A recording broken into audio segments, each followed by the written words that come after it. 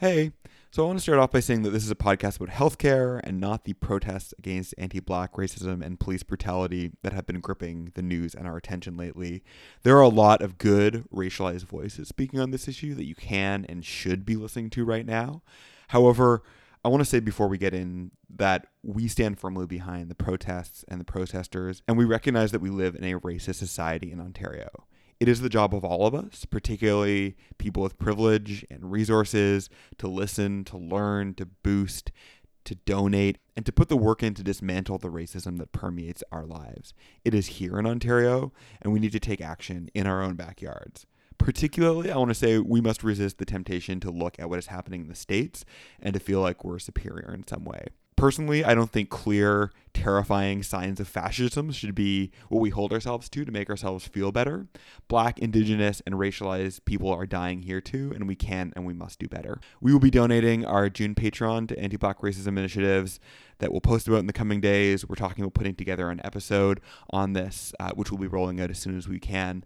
Today we'll be talking about healthcare, and we talk about this a little bit in the episode, but want to emphasize that our healthcare system reflects our racism, with hospitalization rates that are greater and health outcomes that are worse for those from racialized backgrounds. So keep standing up, keep fighting back, keep speaking out against racism, keep speaking out against fascism, stay safe out there, and enjoy today's pod.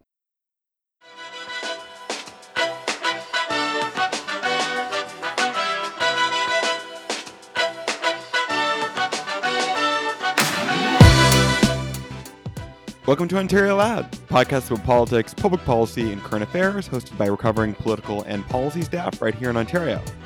I'm Chris Martin, and this week we are going to peel back a bit from the day-to-day, often breathless coverage of the impact of COVID-19 on our lives and talk about the healthcare system as a whole.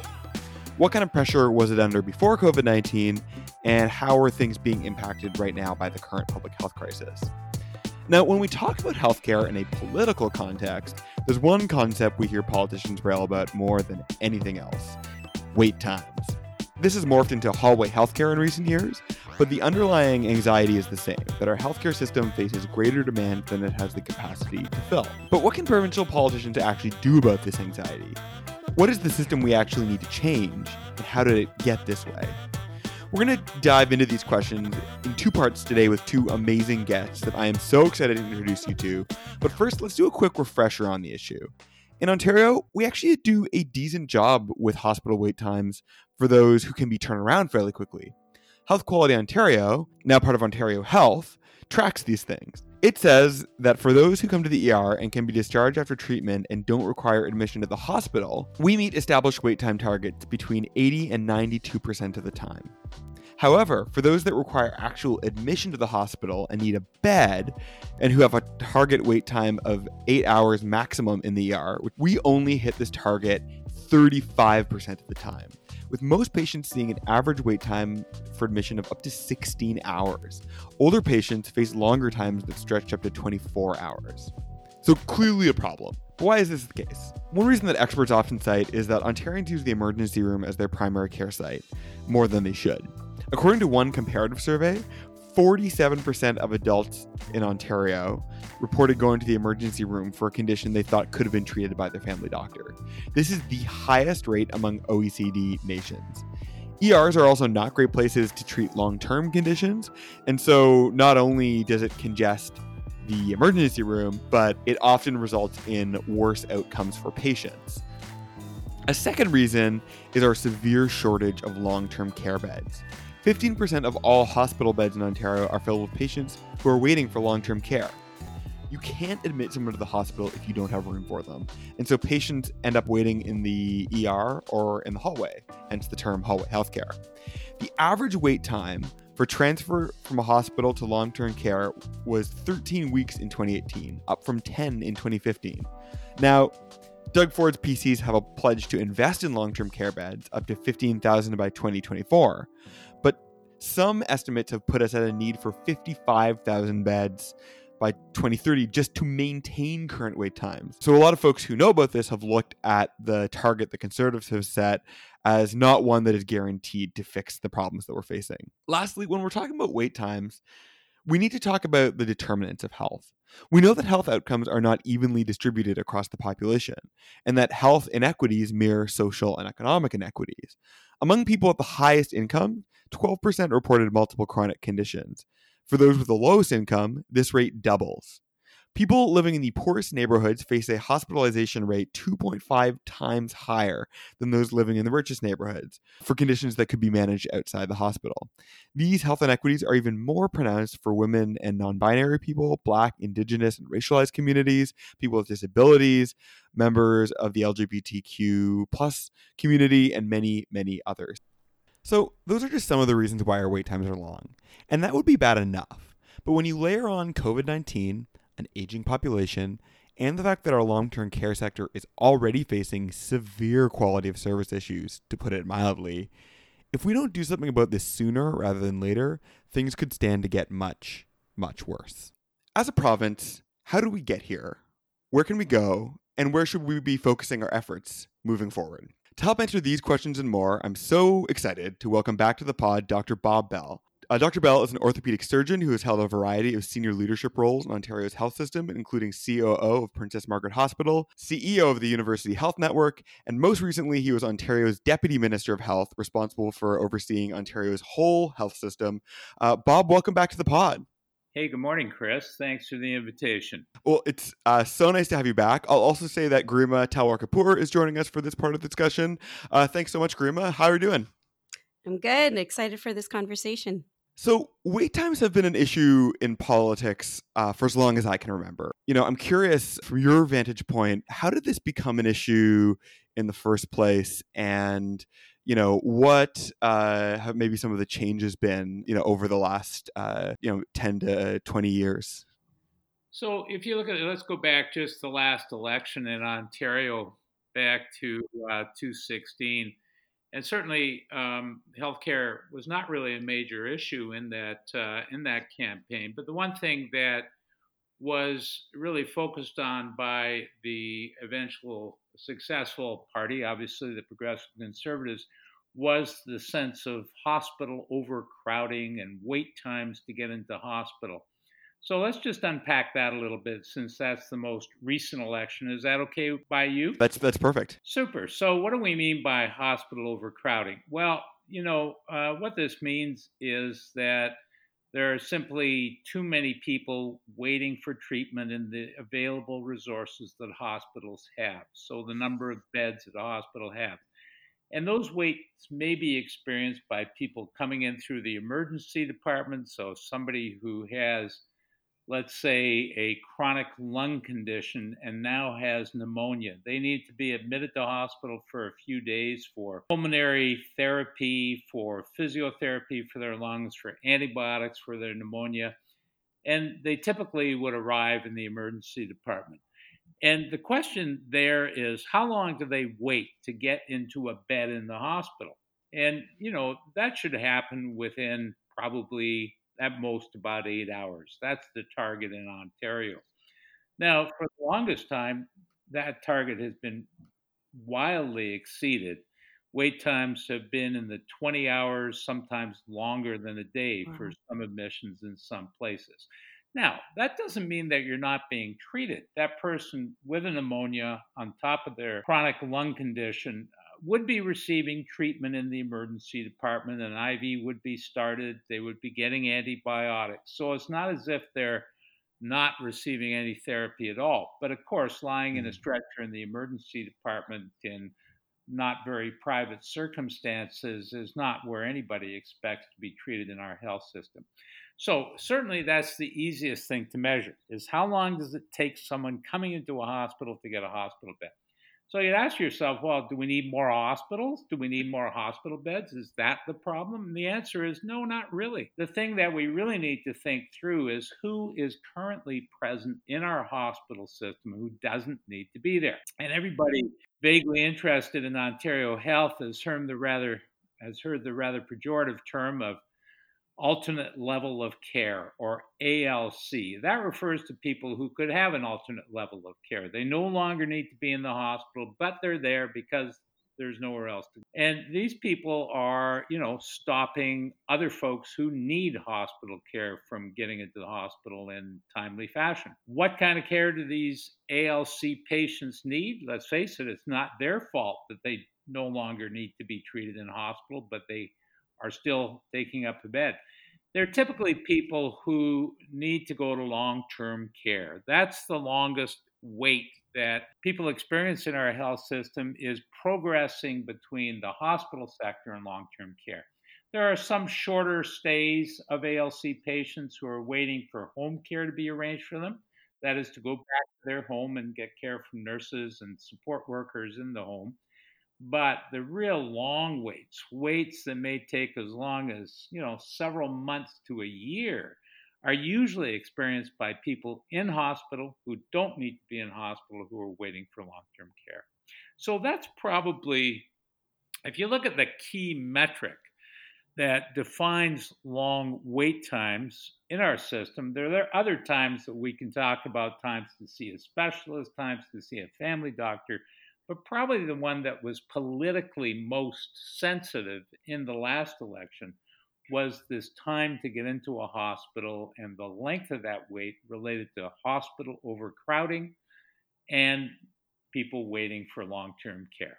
Thanks, Bob. That's a really helpful breakdown of the relationship between emergency room wait times and long-term care and alternative levels of care. We've talked a little bit about capacity and strain in the hospital sector, but could you talk about some of the conditions that we're seeing currently in the long-term care sector, and whether these two issues on wait times in hospitals and the concerns and issues we're seeing in long-term care, whether they're related, and how do we sort of work through them and think through them? I think like everything else in our healthcare system, our perspective on everything has changed because of COVID-19, right? And, when we think about what's happened in Ontario specifically with COVID-19, I think it's fair to say that things have gone probably pretty well in general. Certainly, our hospital system was not overwhelmed like happened in Madrid or Bergamo or New York City, or many other places in the Western world where health systems have really struggled to keep up to the pace of care required by the numbers of people presenting with COVID-19. That has not happened in Ontario. We went from 9 ventilators. Suddenly, everybody in Ontario, everybody in Canada knows what a ventilator is. From 9 ventilators per 100,000 people to 20 ventilators per 100,000 people in about 2 weeks. And lots of credit to Ontario Health, lots of credit to Critical Care Services Ontario for having a surge plan in place and activating that surge plan in a way that protected us. So our hospital sector has been protected. Our hospital sector has worked extremely well in dealing with COVID-19, where, of course, we have been horrified as a province is in the impact that this virus has had in long-term care. And if you look at the relative statistics related to COVID-19, even though only, I think it's about 20% of infections have actually occurred in long-term care, when we look at the deaths resultant from COVID-19, nearly 80% of those have occurred in long-term care settings. So communal settings that are caring for seniors who are either frail or have cognitive impairment. This has been the real epicenter of COVID-19 in Ontario. And we've heard the terrible stories of, the care in 5 nursing homes where the military was called in. We've heard the reports that the military wrote about their experiences, the neglect, unfortunately, that some residents experienced. Now, that was only 5 long-term care centers out of the roughly 630 in Ontario. But let's face it, the kinds of things we heard from the military experience shouldn't happen in any long-term care setting. And what's really become obvious through this is Ontario's long-term care sector needs radical change in a variety of ways. Summarize those quickly. Number one, We have 78,000 Ontarians roughly living in long term care settings. And of those, nearly 30,000 share a room with someone else. They're in so-called C and D residences that are, needing upgrading to private rooms. And in the case of any kind of, this is not the first time we've learned about the risk of infection. Every year we have long-term care facilities that are closed down by influenza or by, gastrointestinal viruses, because living in the same room with another person who's frail and older and susceptible to viral illnesses is a recipe for disaster. So, our communal settings where people share rooms, share bathrooms, and the fact that we have long term care workers who work between long term care centers in order to put together a full time job. These people just are at huge risk of becoming transmitters of viral illness by moving from one setting to another. So there are some real problems that have come to light with long term care in Ontario, in addition to what we knew were long waits to get into long term care. Yeah, there's been a lot of public debate over, this sort of the origin point of the issues that we're seeing in our long-term care sector. Certainly, the military and Canadian Forces report that was released brought a lot of them to light in a very dramatic way. Observers of the system and those familiar with it have been quick to point out that many of these issues have been issues for a long time and have pointed back to privatization of the system in the 90s or other factors as contributing. I'm wondering, just from the perspective of a former deputy minister and somebody who's more familiar with the workings of the healthcare system than both, just curious for your thoughts as to like how we got here in the first place. Yeah, well, how we deal with people in society who are at risk, who are frail, who are sustaining cognitive decline at the end of life.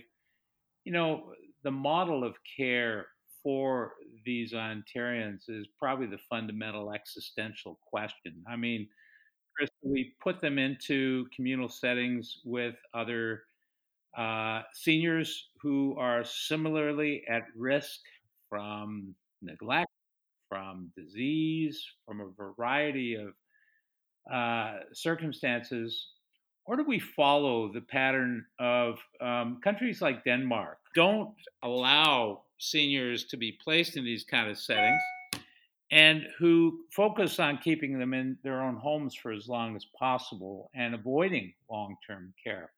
And that's been part of the challenge for Ontario for some time. Is the last government tried to expand home care, and that was somewhat successful. The current situation where long-term care is relied upon for people as they progress down this pathway of decline at the end of life.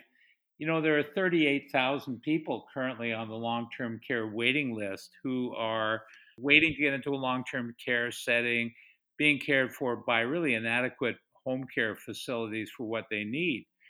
And this is one of the big challenges that we've got and has been present over the last 30 years is what kind of model of care are we going to provide? We know that Ontarians over the age of 75 are expanding in a population by 4% a year. And that, is a big challenge from a demographic point of view for our healthcare system. We're currently spending $5 billion on long term care. If we were to continue the focus on long term care as the model that we provide for folks, that number will go up dramatically. I think that that's a really helpful breakdown of all of the variables that are sort of affecting the multiple parts of our healthcare system. And I think people notionally know of the demographic shifts that are taking place, and we've known about them for decades. And COVID has certainly shone a light on how prepared we were in some areas versus others. And thinking through, what the rate of transmission of of COVID has been in long-term care settings versus people that receive home care, and whether there's, whether different models of care yield different types of outcomes, depends on the broader support structure that revolves people, right? And whether you can stay in your home to receive home care depends on whether you've got a house or a home. It depends on whether you've got the cognitive ability to either help coordinate your own care, or if you're living with family members that can help coordinate your care. And so as we think of system coordination from the micro now to the macro, the government has identified better system coordination as the answer to fixing many of the problems that confront our healthcare system, from wait times to hospital capacity. And they're moving to consolidate a lot of healthcare activity under one provincial super agency that the pod has discussed with you the last time you were on. And so as we think about how best to transform the healthcare system so that it can meet the demands of not only today but of the future, um, how much focus should we be placing on increasing efficiency and coordination? And how much more efficiency can we wring out of the system? Or are there just other structural issues that need to be confronted head on that can't sort of be worked through coordination and design alone? When we talk about public health units, we're talking about something that's different from our publicly funded health system. The old 14 LIN regional management system that was under the last government has been changed to 5 regions for hospitals and for the publicly funded parts of the health system under this government. Now, having said that, under COVID-19, they've reverted back to the 14 LIN regions. I don't know if you're aware of that. People don't generally know that. Yeah, I was actually looking for signs of the new system when I was putting together this, and I was like, "Oh, wait, no, these are all the same. These are all the Yeah, same organizations." they're the same geographies. There's Toronto Central, there's Central West, there's Central East, etc. All the old names have been recast, but and they've been turned into organizations that are led by hospitals rather than by LIN CEOs. And then there are the 5 regions that kind of collect these 14 regions together at Ontario Health. But when you're talking about public health units, you're talking about something different. And this is the part of the system that's responsible for restaurant inspections. And of course, currently under COVID, is responsible for the contact tracing of anybody who tests positive with a COVID-19 test. And there are 34 public health units across Ontario, and this is a big problem. It was recognized as being a big problem under SARS. Justice Archie Campbell, who reviewed our SARS response, said, hey, having 34 public health units is crazy. We should have smaller numbers, we should have them better staffed, and we should align them with the publicly funded health system. But of course, public health units, you probably, your listeners may not know this, they don't report to the province Ministry of Health.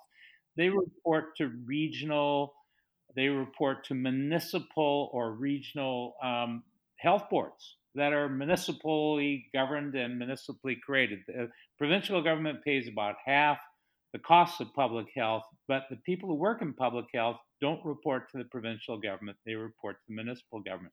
Now, is this important? Well, yeah, it really is, because in an epidemic, in an outbreak like we're currently experiencing, there's a breakdown. 34 units who report to somebody who's not Ontario Health are our primary contact tracing foot soldiers in the war against COVID. And they're being directed by a different general. So we've got, a breakdown in the hierarchy of how we respond to something based on the architecture of the health system. Now, that hasn't been front and center in our reorganization plans, anybody's reorganization plans for the health system, because fortunately, we don't usually live in an epidemic. But certainly, that lack of coordination has been felt under COVID, no question. Yeah, and when I think of sort of like a traditional, when I think of the conservative response to hospital capacity, the PC plan to take the sort of the LHINs and consolidate them into a larger agency is one that kind of makes sense with a conservative ideology. We can wring more efficiency and coordinated care out of the system by reducing back office expenses and duplication. So I'm curious if you think that that this is if for the healthcare system, if this is the right approach. Can we, is the problem of hospital capacity and wait times that we've discussed solvable in part or full through increasing efficiency? If not, and if you were, DM of Health still or Minister of Health today and asked to bring a plan forward to address capacity, what kind of plan would you bring? Well, the interesting thing is the changes that the conservatives have made have doubled healthcare bureaucracy, right? Yes. Because when I was deputy minister, the Ministry of Health was responsible for directing the regional health delivery that Ontarians experienced with the LHINs. Now, Yeah. the Ministry of Health still exists. It hasn't had a dramatic reduction in the number of people that work there, but you now also have Ontario Health. And Ontario Health is responsible for performance in the health system, but the Ministry of Health is still also responsible for the health system. And there's now another Ministry of Long-Term Care run by Minister Fullerton. So you got Yeah. Mr. Elliott with a ministry, you got Minister Fullerton with a ministry, you've got the old Ministry of Health, you've got Ontario Health. You thought you were eliminating the LHINs, but in response to COVID, the LHINs are still there, 14 regional areas under the Ontario Health rubric. You've got these 5 other super regions. I mean, this is a massive increase in bureaucracy from my reading. Now, having said that, the people in charge of the Ministry of Health, Deputy Minister Angus, the person in charge of Ontario Health, CEO Matt Anderson, are both extraordinarily experienced, effective healthcare leaders who've done a terrific job in response to COVID and, are people that I trust intimately to run health systems. But you got to ask yourself, who's in charge, right? Is it when the health system breaks down in long-term care? Is it Minister Fullerton? Is it Minister Elliott? Whose ministry has responsibility for that? Is that under Ontario Health or is that under a separate ministry structure? It's extraordinarily confusing. And then you have these other structures called Ontario Health Teams that are supposed to integrate the system, but really have a poorly defined role in what the health system should be doing. And you may have noticed that in the response to COVID-19, you haven't heard much about Ontario Health Teams, have you? Maybe that's unfair because the government's only 2 years into its desire to have Ontario Health Teams play a bigger role. My view is there should be one provincial organization of the health system, and it should either be led by the deputy minister of the Ministry of Health and Long-Term Care. Forget about separating long-term care from the Ministry of Health. I know it's a big, big portfolio, but you can't take long-term care out of the health system and expect to have a high-quality health system. So I think there should be one entity. Now, whether it's run out of Ontario Health or it's run out of the Ministry of Health, you got to clearly define who's responsible for what, and you got to switch people around. You can't have 2 bodies with double the number of people, running the healthcare system. And you also need local organizations that integrate care locally.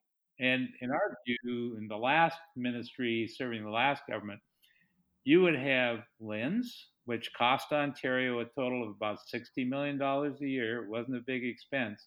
Sounds like a lot, but when you think about managing a budget of, $64 billion, having $60 million spent on the regional leadership of healthcare, not a lot of money, especially when you look at the fact that Canadian healthcare administration is one of the lowest in the Western world. We really are very low on the amount of administrative money we spend.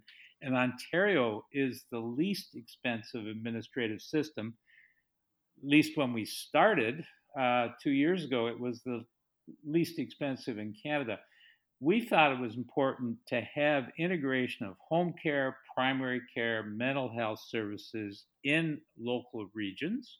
And this was very similar to what the Conservatives have proposed with Ontario Health Teams. So, whether you call them sub-LHINs, whether you call them Ontario Health Teams, integration of primary care, mental health care, community services, home care in the local region is important.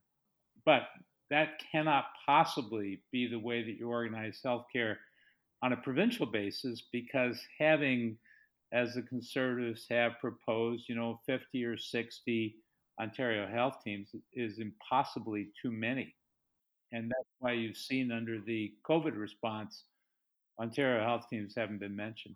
And if I can poke on that a little bit more, how does that actually help the issue of wait times and like hospital capacity? If you have a better coordinated local system and a more integrated structure at the top. Yeah, well, I think it's a bit of a pipe dream that have been proposed by this government, that if you better coordinate local care, you're going to reduce the demand on hospitals. And I'm not the only one to say that. Anthony Dale, who's the CEO of the Ontario Hospital Association, plus any hospital individual who's used to the hospital system, who's led hospitals, will tell you that better coordination of primary care really doesn't reduce demand on hospitals. It may reduce some of the low acuity patients who arrive in the emergency department. Can you look after a sprained ankle in the office of a primary care doc if their office is open and avoid an emergency admission or an emergency visit? The answer is yes, you can. But those are not the real problems that we're dealing with hospital crowding. The real problem is what we started off with, and that is the people who are waiting for admission to hospitals. And waiting for admission to hospital is an issue that pertains to what we talked about with the so-called ALC patients, alternate level of care. We have to have better ways of housing, better ways of keeping people out of long-term care. And once they need long-term care, we have to have more long-term care capacity to deal with the 4% a year annual increase in the number of people over the age of 75.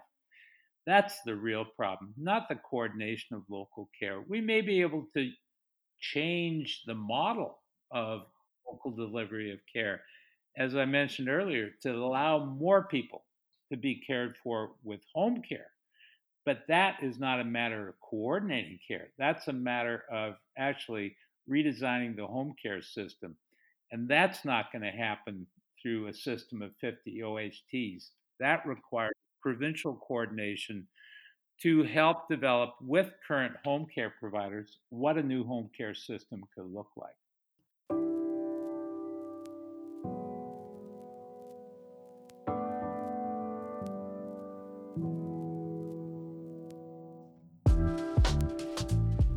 So that was our interview with Dr. Bob Bell, who we love talking to and who can really, sort of like nobody else, give you a systems perspective on what is going on. But what about the front line? Healthcare is an enormously complex system, as we've already discussed, but at the end of the day, it's delivered by individuals to individuals, nurses and doctors to patients, and they're primarily who sees the impact of the policy choices and the impact that those policy choices have on the ground in people's lives. So we wanted to check in with an actual frontline professional, friend of the pod, recent nursing graduate and political organizer, and host of the new What's Going On podcast, Tyler Watt. Tyler, welcome to the pod. Thank you so much for having me. I'm such a fan of this podcast. I've been dying to come on, and I'm so excited to be here. Well, the feeling is mutual. We've been following you on sort of Twitter since the beginning and into YouTube. So it's like, yeah, amazing to just have you on. I also want to say that for this interview, this portion of the episode, Alvin Tedrow is joining me. Hi, Alvin.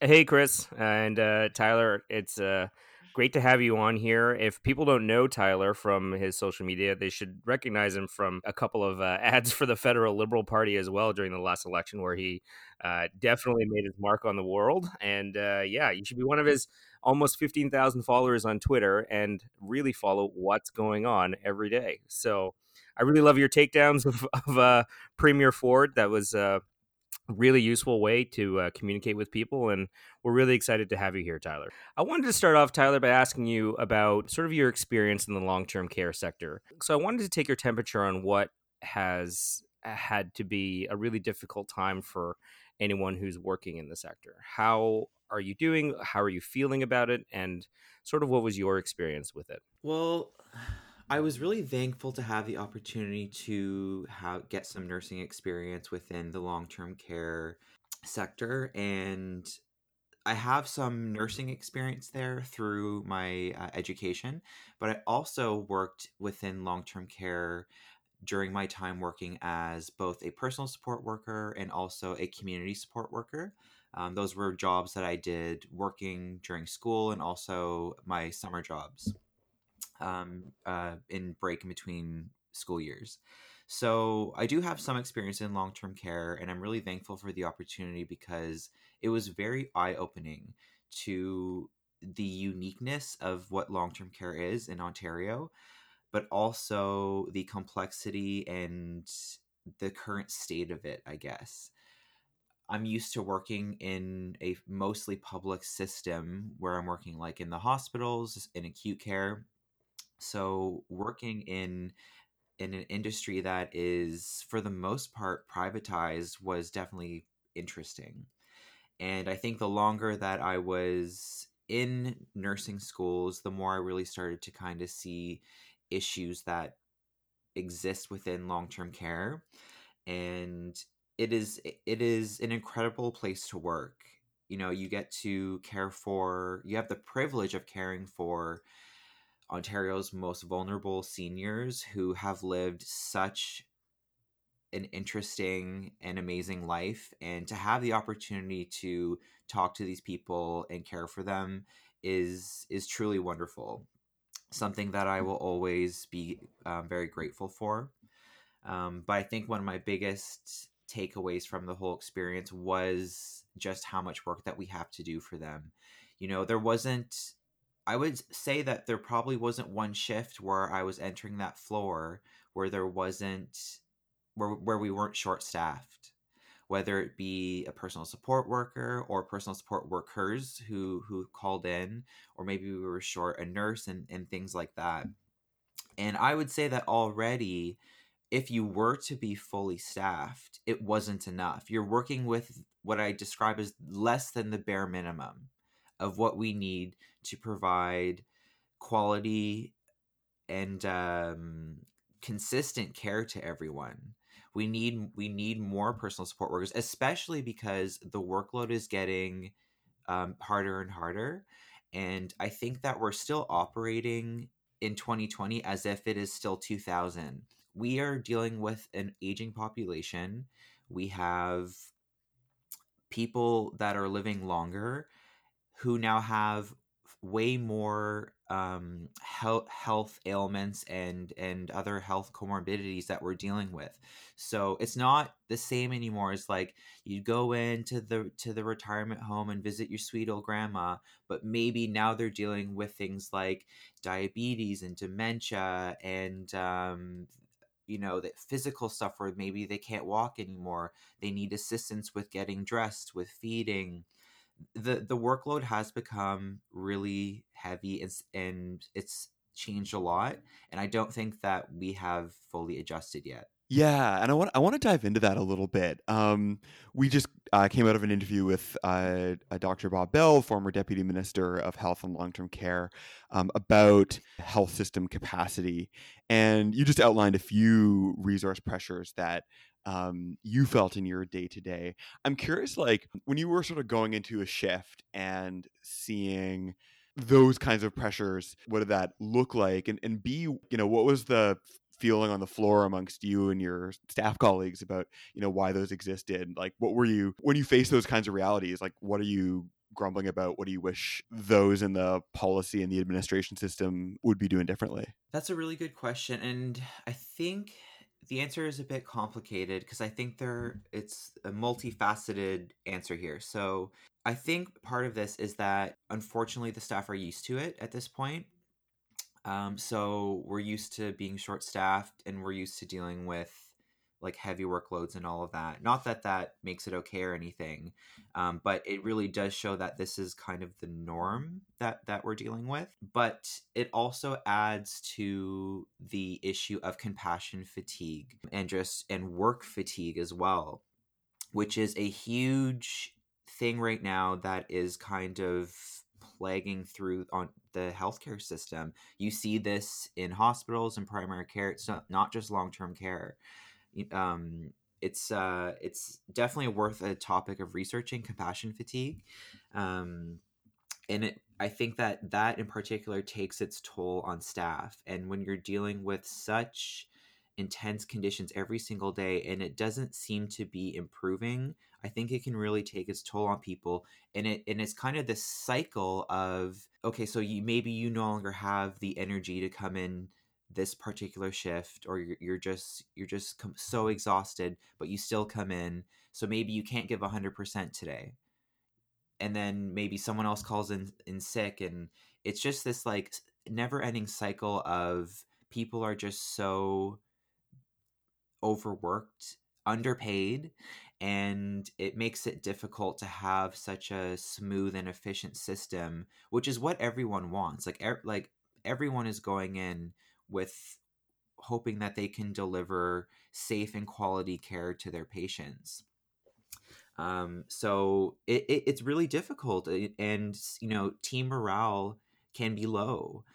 People can be upset, and rightfully so, when you're working with such minimal stuff and there's so much pressure on you to do your job, right? And it's such an important job too. Like personal support workers, those people are so underappreciated. They are seriously some of the most wonderful workers, and they're so important to the healthcare system, especially in long-term care, where it is so heavy. With those pressures, it slowly gets to people, and I think that we need to really do a better job at alleviating those pressures. And I don't necessarily know what that would look like, maybe from a government standpoint, because of our heavily privatized system. So, Tyler, let's talk about relieving those pressures, because, I mean, obviously some of it is capacity in terms of adding beds. But it does seem like a lot of it right now that the pandemic is exposing is around staffing levels, right? How do we make working at a long-term care facility more attractive to work in? How do we make becoming a personal support worker more attractive of a field for people to want to do? And maybe this is also exposing the fact that a privately run long-term care system isn't necessarily the solution. So being part of the system for a little while there, where do you think we could sort of focus on in terms of alleviating some of those pressures? That's a really great question, Alvin. And number one, I would say is personal support workers need to be paid more. I think it's rather unfair how little they're paid for the type of work that they have to do. It is heavy work, and they are so critical to the care that we're providing to these residents. We would not be able to give them their basic activities of daily livings, like eating, which, and we've even seen glimpses of that in the military report. Without these workers who are overworked, underpaid, totally exhausted, we would not be able to provide the care that we need to. So they need to be paid more, because a lot of the personal support workers, or sometimes we call them personal care attendants, often they are working multiple jobs. And I know people that are working like 70 hours a week just so they can make ends meet for their families at home. So maybe they're working at the hospital, and then they're also working at the long-term care home, or maybe they're working at multiple long-term care homes. So I think number one is they need to be paid more. Yeah. And I think we've just come off of, and this has been an episode in many ways about system capacity. But one of the things, and one of the reasons that I really wanted to have you on to talk about long-term care, is the impact that those pressures have on individuals in the system. And so you mentioned a little bit earlier compassion fatigue, and I must admit that kind of really struck me, because I think anyone would look at a long-term sector and hope that is a place where human compassion is on sort of maximum display. And so, the PCs have a plan to invest in some beds, and it. We've talked a little bit about how that might not be enough, but that's a good thing. More staff is probably, and better paid staff is probably part of it. I'm wondering, like, in terms of how we support, aside from just numbers and dollars, are there, do you have any thoughts on how we get at that issue of compassion fatigue that you talked about? And are there maybe like things that we need to bring into the conversation to really address that issue of compassion fatigue that you talked about in a long-term care sector? Thank you for bringing this up, because this is such an important topic for healthcare workers. And I think that it is not a new topic, but it has become a lot more relevant in the last couple years. And I actually learned about compassion fatigue in my program, in lecture, but I got to see it more in my placements, where I'm working around seasoned nurses. And at one point, we actually had a compassion fatigue specialist, who I believe was the first one ever in the city, who got into, I wish I could remember her name, but she got into this line of work because she had been experiencing compassion fatigue for like a decade. And it wasn't until she approached someone higher up who told her, I think you might be experiencing this. And she had never heard of it in her life. And she had been nursing for years at that point. So I think number one is education is going to be a huge thing, because maybe not everyone who works in healthcare, but maybe in even other types of work, in social services, for example, people who are dealing with, not, I guess, like traumatic things, or anything that can really take its toll on your mental health. We as humans start to develop ways to cope with it, whether we know it or not. And I would love to see some kind of mental health resource be provided to healthcare workers and other people who are in any of these kinds of jobs, so that they can properly deal with this, so they don't get to that point of compassion fatigue, because that ultimately impacts their care towards their patients and people who, like you said, we would hope that in long-term care that you would see the ultimate compassion. But and again, I'm not excusing any kind of neglect or negative behavior towards any residents, but when you've been beaten down by the system for decades, chances are it's going to take a bit of a toll on the level of compassion that you have towards people. And perhaps we as a province can be a bit more proactive in that, in ensuring that not only are our residents cared for and healthy, but the people that are caring for them are healthy as well.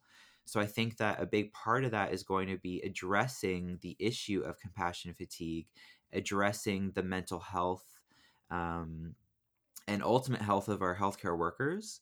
And a big part of that too, though, is going to be ensuring that they have a healthy workplace. So you mentioned, the Ford government has a plan to put beds in, I believe it was 15,000.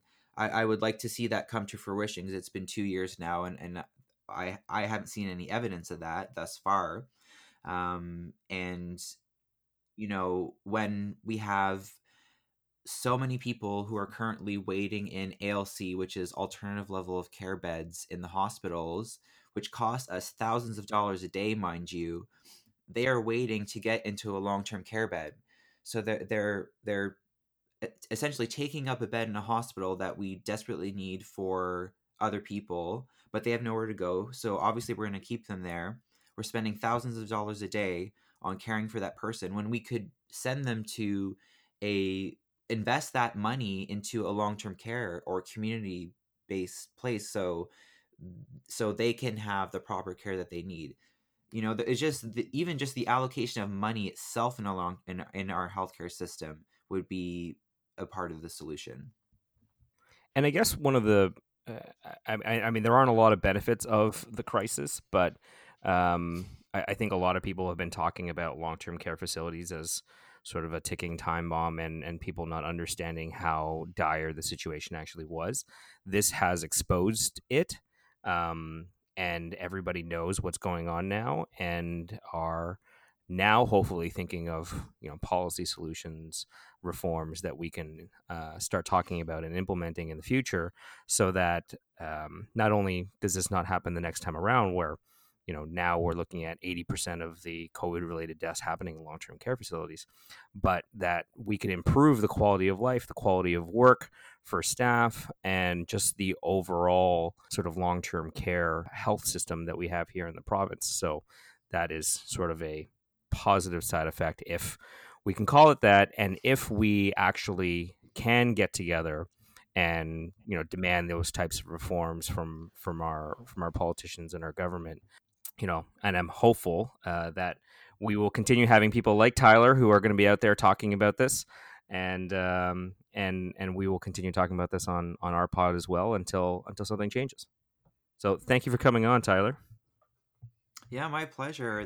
I'm so glad to see that these things are being talked about in the public now, and the military report, I think it shocked people, and it has started a conversation that really needed to be had a long time ago. The unfortunate thing is that none of this is new, and we've known about this for a long time. There's endless reports from the RNAO and other healthcare unions, and even journalist investigations towards these things. So this stuff is not new, but at least it's out there now, and hopefully it will put a fire underneath the Ford government to do something about it. And if they don't, it's going to be a giant topic in 2022. And I'm sure that other parties are going to take this issue pretty seriously. And that's all the time we have for today. Thank you so much for listening. This was a bit of a longer episode, I'll admit, but we really wanted to do a real 360 on what our hospital and long-term care wait times mean, why they exist, and how they impact people who administrate the system and who deliver the services. So I want to send a big thanks to Dr. Bob Bell and Tyler Watt for coming on and sharing their insights today. You can learn all about Dr. Bob Bell at drbobbell.com, drbobbell.com. He also has a book out called HIP, and all the proceeds for purchasing that go to the Princess Margaret Cancer Foundation, so definitely check that out. Tyler Watt has a bunch of amazing social media products that you should follow, including a YouTube channel and a podcast called What's Going On. Highly recommended listens. Follow them. They have a lot more to say than just what they said in our podcast today, so check them out. This episode also featured research and writing supplied by Harman Mundy. I sort of tweaked it and made it into a discussion guide, but Harman really was the soul behind this podcast, so thank you, Harman. Ontario Loud is Guru Matal Kapoor, Sam Andry, Alvin Tejo, Alexi White, me, Chris Martin. Aisha Anwar does our shareables and our social media. Harman, like I just said, does our research. Thank you for listening. We'll see you on Friday.